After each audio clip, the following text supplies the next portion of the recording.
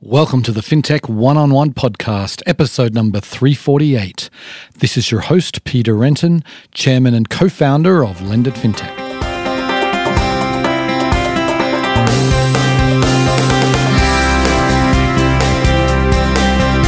Before we get started, I want to talk about the 10th annual Lendit FinTech USA event. We are so excited to be back in the financial capital of the world, New York City, in person on May 25th and 26th. It feels like FinTech is on fire right now with so much change happening, and we will be distilling all that for you at New York's biggest FinTech event of the year. We have our best lineup of keynote speakers ever, with leaders from many of the most successful FinTechs and incumbent banks. This is shaping up to be our biggest event ever, as sponsorship support is off the charts. You know you need to be there, so find out more and register at lendit.com.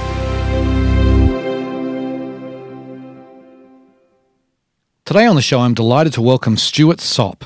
He is the CEO and founder of Current. Now, Current is a super interesting company. They are one of the largest digital banks in the fintech space, and I would argue one of the most interesting companies in all of fintech. A lot of things I didn't realize before starting research on this episode.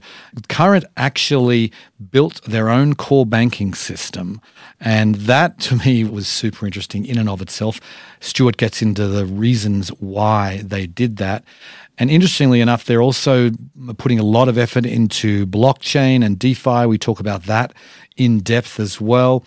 We talk about influencer marketing, which is, I'd say there's probably no other company in fintech quite doing as much as influencer marketing as Current. They were really been doing this for years now, and I think that's super interesting as well.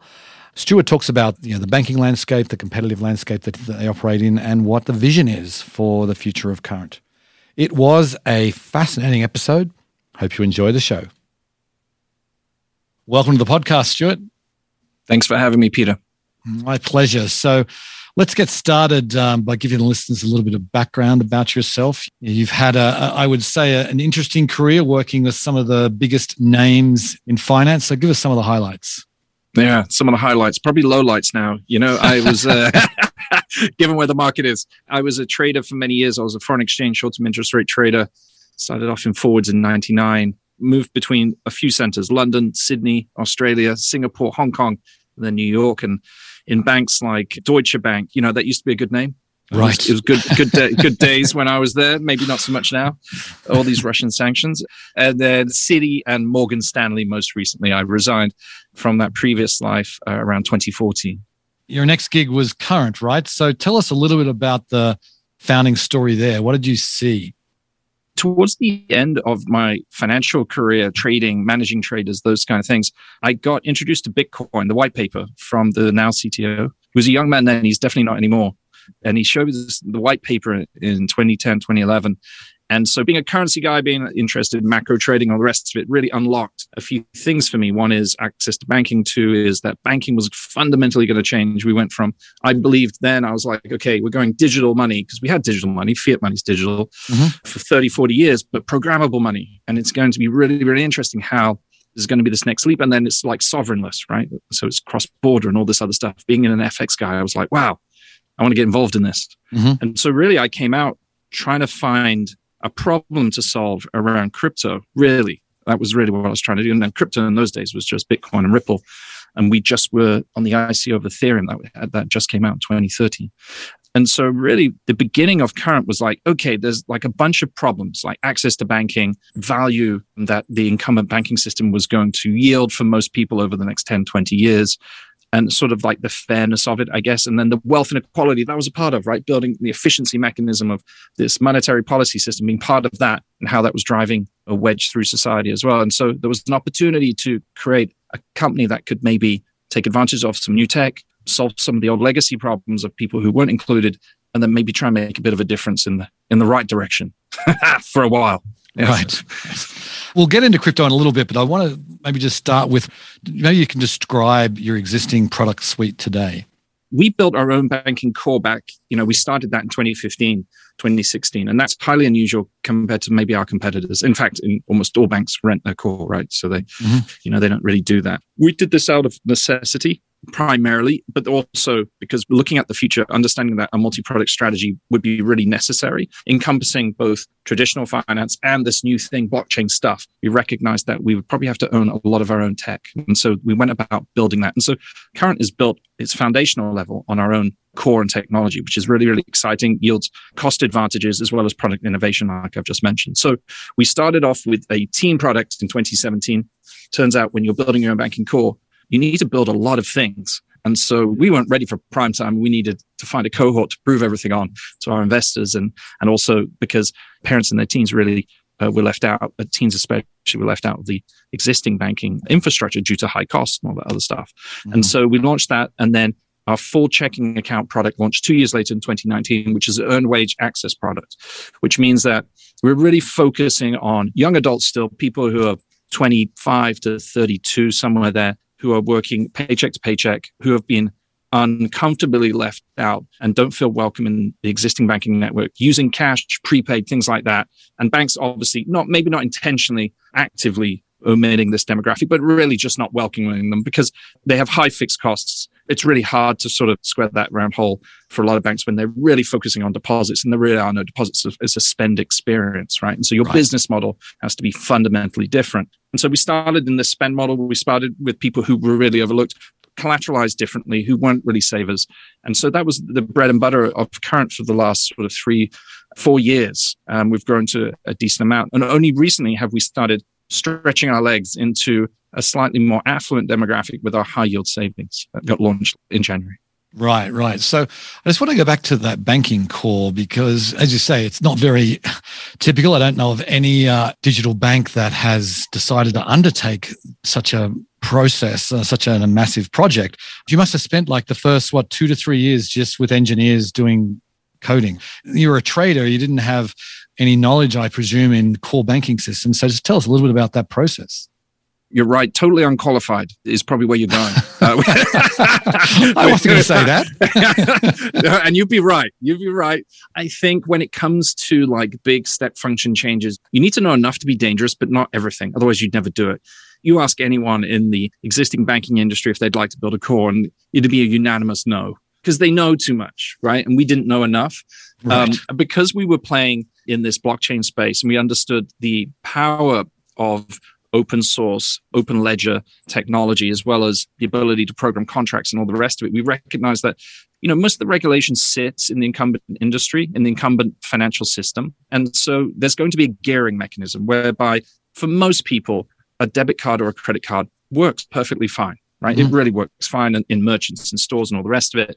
But when you wanted to go into sort of more complicated, maybe cross-border or international type things, which most domestic consumers don't really access, you're going to need this new system. And so making sure that they talk together was really a paramount sort of consideration for us. What we didn't realize, obviously, at the time was this was a ginormous project. So, the unknown unknowns were like quite large. And so when it comes to trading, if you're managing traders as a managerial aspect, engineers are very similar to traders. And I wrote a blog post years ago about that when I first sort of came over, highly competent and functional, but at the same time, sort of unwieldy in a group to manage, and they have their own performance metrics and they want to do what they want to do. And so very similar to traders. And so I felt very comfortable sort of wrangling very highly talented individuals to build something that was exceptional. So in terms of like the high level, it felt very similar. In terms of the details, it was completely orthogonal.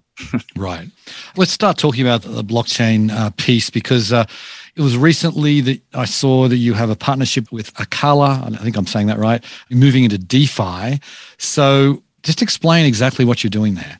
So Polkadot system is considered a layer 0, sort of above all these other layer 1s. So layer 0, layer 1, layer 2. So Polkadot is an interchain protocol whereby it will move assets and value between these other chains. And you've heard of these other chains. They're called Bitcoin, Ethereum, Solana, things like that. So, and so those things have network effects that will then have apps and sort of layer 2s that will be built on top, which the consumers will interface with. Most of the value is sitting at the L1 right now. And most people are finding it very hard to switch between all those L1s. And so Polkadot is right up there with, helping us understand and navigate between all these networks. And then Acala is a decentralized app whereby you can do DeFi things, but we can go into that later. But there's exceptional value compared to the incumbent financial network, although there is some other risks we're obviously trying to scope as we go forward. This is an extremely complex, emergent, nascent technology, but it is being built and it is going to change how we do things. And so, the biggest corollary I'll have is right now, current in the old world, we are facilitating networks. So we are bridging the Fedwire, ACH, incumbent banking payment system. That's what we're connecting to through our partner banks. We're also connecting to Visa and our secondary networks through the card networks, through merchants, and we're facilitating payments. And this is extremely complicated systems where there's lots of value in that chain, all sort of pulling at different points, making sure that the customer experience is seamless and they're getting exactly what they want. Payments, as you know, is extremely complicated, and it's like a tip of the iceberg. The actual thing at the end takes years and years and years to perfect and get right. And of course, now we're seeing multiples of these networks emerge, and they're all going to be doing different things. They're all going to be, most of them are going to be global, not all of them. And so making sure that we're part of those networks is what we're about. So we're running validators on Polkadot and things like that. And that's very similar to us being part of a Visa network. It's the best analogy I could give. Obviously, you're a centralized organization. You're a corporation. So are you planning on being like a bridge to DeFi for your users so they can maybe go out and borrow money through the decentralized networks, go out onto Aave or Compound or places like that? Or what's your vision there? Exactly. So it's still emerging. And just the same way we bridge the banking network to the card network. So you can take your money from your employer and go and pay for stuff in McDonald's or whatever it is. These networks will have very specific use cases of which we will then facilitate, DeFi being one of them. So you remember SEC lending, securities lending, right? Mm-hmm. You have a higher interest than the risk-free rate. There is some element of contract coding risk. There's some element of liquidity risk, but they're pretty small given the technology. And so obviously DeFi enables this. And so enables a basically SEC lending whereby you're lending out either some of your crypto assets or you're borrowing dollars or some form of stablecoin against them. And so they're providing in a world whereby the incumbent financial system has negative real interest rates, right? So negative value. The longer you leave that money in the system, the more purchasing power you lose. Well, these are exceptional. And of course, inflation at reported 7-8%, right? When really, like for some people, it's 15 or 18% when depending on the basket of goods or whatever you consume. And so having access to something that can even just tread water, I think is extremely powerful. And we need simplicity and ease of access to something like that. And it's not part of this incumbent network, right? And that's the whole point of it. That's why there is exceptional value still. And so making sure that we can get people who need it the most, who have little in savings, but could hopefully stay still, if not make a bit of money in these tumultuous times, I think is really, really important. I've dabbled in DeFi and I wouldn't call myself an expert. It's kind of painful to go out and try and do some of these things that everyone talks about on Twitter that is, like staking different tokens and trying to earn yield. And then you're paying all these gas fees. And it reminded me of the days of, I'm old enough to remember DOS, MS-DOS, then going from DOS to Windows. And it reminds me of those days where you've got to know what you're doing. If you've got a command line prompt, you've got to know what you're doing. And same with DeFi. What I thought would happen when I first got into this is it'd be just as easy as making a stock trade or something, but it is not that. So is part of your thesis about being that on-ramp?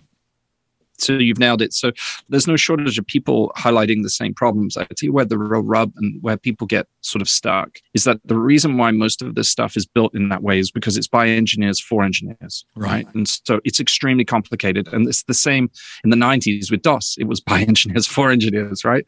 And so what unlocked it obviously was, Steve Jobs and Apple with the GUI and the mouse and making sure that the user interface and the simplicity of choice were there. That was a real unlock.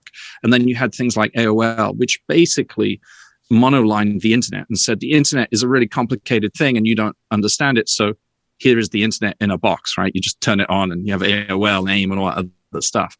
We're in this era whereby there is an opportunity to simplify the user interface. There is an opportunity to have walled gardens even in the short term. We've even seen it with some of these networks like Solana, et cetera, like that effectively centralized. And it will be a very narrow window, as we've seen, right? You'll have a narrow window of like 5 to 10 years or whatever it is, whereby you're onboarding the majority of Americans, the majority of the world into this new world so they understand it. And I think, Current has been purposefully, deliberately built so that we can take full ownership of this strategy.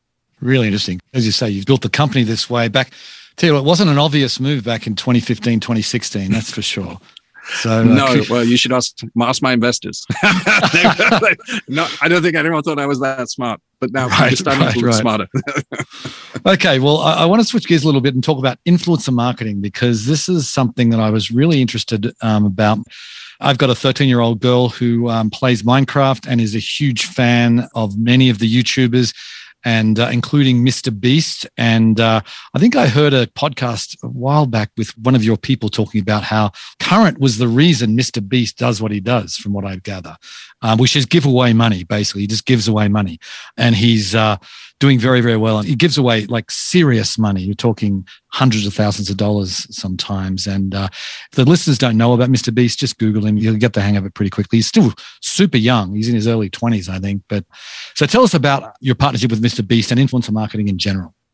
You hit on all the salient points. Adam Howdy, he runs marketing here. He gave Jimmy Dawson's his real name, Mr. Beast, his first $10,000, and gave it to a homeless person on a YouTube channel many, many years ago. And so whilst it wasn't Current, there was definitely an active Current employee right now. So he's been formative. Adam has been formative in Jimmy's life, and he's been formative in growing our influencer marketing strategy. So when you're dealing with the product offering that we have in teens and sort of young adults, like 28-year-olds, we were looking at strategies of basically getting eyeballs, right? Getting attention. Now, this is a world in which, and you have a 13-year-old daughter, I have a 12-year-old daughter, so very similar. Getting their attention is impossible, right? The noise level, apart from being a dad of a 12 or 13-year-old girl, which is already hard, right?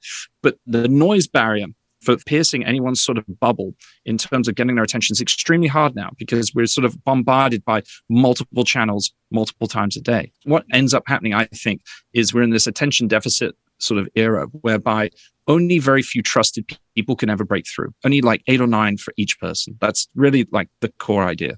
And so we were like, okay, who would stretch all the way down to, we have a team right at 13 to 18, which is totally free if you parent, sign up and all the rest of it, and get your kids on there. We've got this 18 to, let's call it 35-year-old earned wage access product. Who could bridge both of those two products and be trusted, wouldn't feel cheesy, would actually believe in the product, right? The mission of the company to improve financial outcomes for people. And so, talking to Adam early days, I was just like, I love what he was doing. He was in another company at the time, and I was very patiently trying to snipe him out of that company. And so he joined us like 3 years ago. I think it was the other day. He's built up this amazing team, sort of world-class team, pioneering team in influencer marketing. The way I would describe influencer marketing, and this is not anyone else's analogy, is like the difference between fracking and oil drilling. You're in the Mexican Gulf, right? And you've got like the Shell oil rig, and it's just drilling. That's Facebook. And it's just like, it's expensive to start up and all the rest of it. But once you get going, you know what your flow is. You got it. Well, influencer marketing is like fracking. There's multiple wells. Overall, the cost is much, much higher. These are like sales relationships. You've got to really get and align with each one. But this untold, unknown amount of sort of oil that can be out there, that if you're good at it, you can really sort of make it work for you. And you have to have the right demographic. Don't get me wrong. If your average age of your target demo is like 55 years old, it's not going to work, right? It's not going to work. So we just happen to have the right product, the right stuff for this to work. And so we do extremely well. It's like one of our most cost efficient, most active channels. And also it's cool. Let's be honest, like Facebook. Right.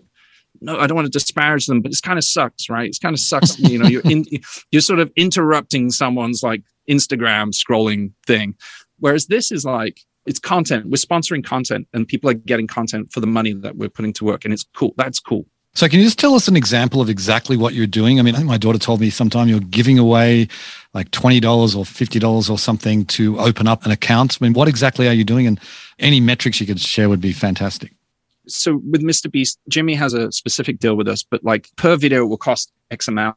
And then there will be various contractual things that will enable, signups and all the rest of it. Typically, he'll do a video. So that X amount of money will basically pay for the video, or most of it. His videos are extremely expensive. He does one once every whatever. This is the same for almost every influencer. And so they need some money to buy the Lamborghini that they're going to torch, or the or the $100,000 they're going to give away, whatever the stunt is. This is, again, attention. It's grabbing attention, making sure it's great content, all the rest of it. So really that money is doing that. And then there is the sell, the upsell, either putting it into the content. We've had other influencers who have done long format content videos, which are phenomenal, right? And then Current's sort of weaved into it as they get the card out at the gas station or whatever it is. And so all these things are different strategies in making us, a trusted brand that is a perfectly natural part of life. Then there's the usual referral bonuses or whatever it is. And typically we'll move between value props and what we're trying to offer at various times. Obviously, we have high yield interest right now. We have crypto coming in in a month. Hopefully it's not a year. And so, as we go into these new partnerships, there'll be, highlighting different value coming forward. And so that's generally how it works. Right. So how many different influencers do you work with? I think we did about 1,000 videos in 2021, which is basically 1,000 influencers. So, wow. So obviously there's a long tail there, right? Because Mr. Beast, I think my daughter said he's got up over 90 million subscribers, I think now. Yeah. That's obviously a massive audience, but there's probably plenty at the 1 million subscriber mark, right? There's a lot. And so you get the long tail. So as more people join, they see the older videos. So there's all that stuff. It's a bit like TV in that way, right? Or if you sponsor a sports team and they win a championship, you kind of have this evergreen sort of thing going on. And it's the same for us with influencers. If we sponsor an influencer, like Adam's done with Jimmy, and you do it early and they end up breaking out, well, then that's just this crazy evergreen thing that's always going to be there. You're not just part like a sponsor, you're also part of history, you're also part of the story. And I think it's just extra value that is brand value. It's really hard to nail that price down, but it's something more. Right. Yep. Fair enough. Okay. So can you give us a sense of the scale you guys are at today? I mean, anything you can share about, number of accounts, just any kind of metrics? Yeah. So we're nearly 4 million. We're late threes in our products. Yeah, it's been crazy. 2020 was a very generous year to us because everyone's staying at home and obviously branch networks were struggling. And so we're sort of optimized for that future. The future got brought forward towards us. 2021, still amazing, great year, but you saw people start to return to normal. And there was more competition, I should add. There was a lot more competition. So, and you're starting to see it in some of the public company comps as well, right? So in PayPal and things like that. Those are the kind of numbers and the kind of years we've had. 2022 will be dictated and sort of dominated by product releases, multi-product strategy, and making sure that we can get into multiples. If we can, I'd love to, over the next couple of years, get to sort of 10 million, 15 million open accounts. That would be great. That's where I'm trying to get to in the double digits there. And that will only come because, we have new products, new revenue streams, and we're able to create a holistic product that makes sense. And there's sort of exceptional value with the sum of the parts versus those individual ones being in other places. Right. Okay. So then maybe we could take a step back for a minute and I'd love to get your sense on the digital banking landscape today. It's, as you said, it's got more competitive. There's also just lots of new products, feels like changes happening faster than ever. But what are the trends that you're paying closest attention to? With the B2B2C market, plus all the new entrants who have all come in the last 2 years, I think 20% of all VC dollars was fintech in 2021, something like that. Mm-hmm. So what you're going to see, and the way I describe this, I'm sorry for listeners that are not into Bitcoin, but the difficulty rating, the hash power has gone up, right? So we have more and more money going into the system. And so this necessitates an order of magnitude higher of customer value, right? Otherwise, it doesn't make any sense. There's no way that all can work. And so you're seeing the rise of the super app, for want of a cheesier term. It's pretty bad. But what it really means is that, superior value around engagement, superior value, bigger than the sum of the parts. And so that can only be done by truly competent and technical teams and people who really understand a lot of different things in fintech. Because if any corporate can now add a debit card to it, just adding a debit card by definition doesn't work, right? And so they're not solving any specific problem. And so that's the real trend. You can see it in the public markets. They're all talking about the same things. And you'll see it in the private markets as well, with us, with everyone else going towards the same thing. I think the other trend, given the macro backdrop, and I would say it was going this way towards the end of 2021, and it's definitely cementing it in 2022, is this move towards credit. I think a lot of people are getting into lending. The market's rewarding credit plays, and it's a natural progression for most of these neobanks, including us, is that, we're already doing earned wage access, right? Which is a very safe way of doing credit. And so there's a natural progression here of okay, we've got all these models, this data models and all this stuff. We know a lot about a lot of people. How does it make sense for us to take this to the next step, which is more traditional banking, right? And so the banks, they probably always feared it. And so, not that I know anything, but I'd suggest that over the next 2 years, you'll see more and more credit products coming out. Right. So then when you look at the landscape of your target market, I'm mainly talking about not the teenagers, but the 18 to 35. Is your primary competitor, do you think, are the fintechs? Is it DeFi? Is it traditional banks? Who are you competing against? As noisy as it can get between other fintechs, it really is a very small proportion of our growth. So 90% of our growth is our full checking account, 95%, something like that. And then in terms of our growth of that, we are slightly different to some of our other competitors in the sense of we've onboarded people into the financial system. So up until about last year, it was about 50% of all new accounts never had a bank account before. Wow. Right? So yeah, it's crazy. So if you look at that unbanked number, the underserved number that certain senators and people will bash everyone over the head with, it's going down because companies like Current, like we actually have that mission. We've been doing it for 5 years. Guess what? It's working. We haven't traditionally run up against anyone. Now, going forward, we will be starting to bump up against a few of our fintech buddies, frenemies, but the majority of our growth has been from other banks. So traditional large cap as well as some community. And so there's 9,000 banks. There's 10,000 credit unions. I don't want to sound facetious, but it's kind of going one way, right? So everyone wants a more modern 24/7, fully complete financial services product, one-stop shop that speaks to them in language and a UX and UI that they can understand and they can get behind. Right.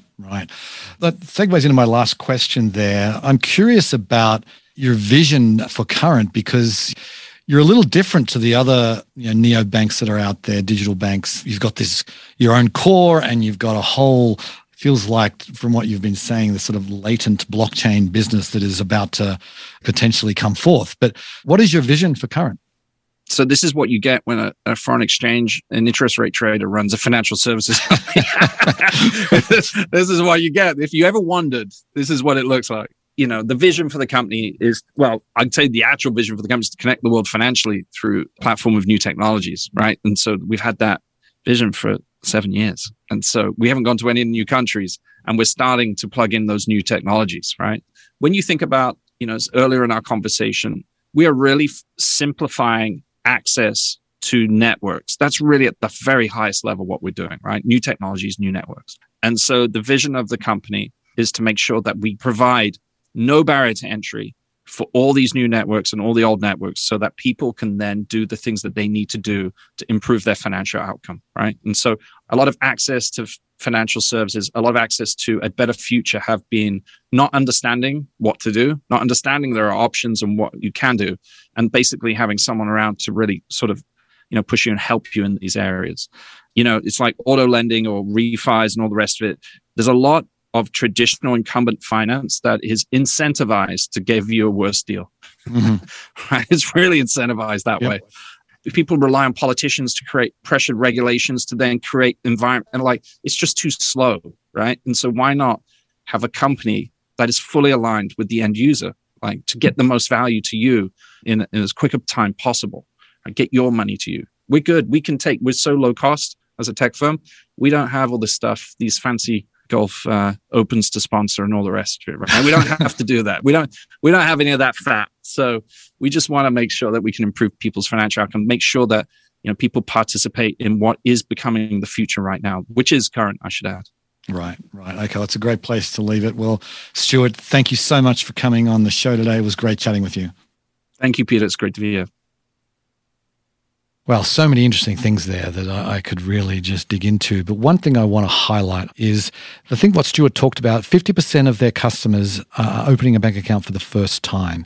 And they're getting a really sophisticated, easy to use fintech platform that they're going with. And that's where I feel like we're at a point now where fintech has made the user experience so much better than it was even 5 years ago, certainly 10 years ago, that really anyone who wants a bank account is going to be able to get one, and they're going to be able to have a good experience. So we talk about the unbanked and the underbanked a lot, and fintech, to me, has really, I wouldn't say 100% solved the problem, but boy, we're getting close to where we have the tools where people can open a bank account and take advantage of really sophisticated features that are simple and easy to use and a pleasure to use. And that, I think, is going to make a huge difference in the economy of America and the world for that matter. Anyway, on that note, I will sign off. I very much appreciate you listening, and I'll catch you next time. Bye.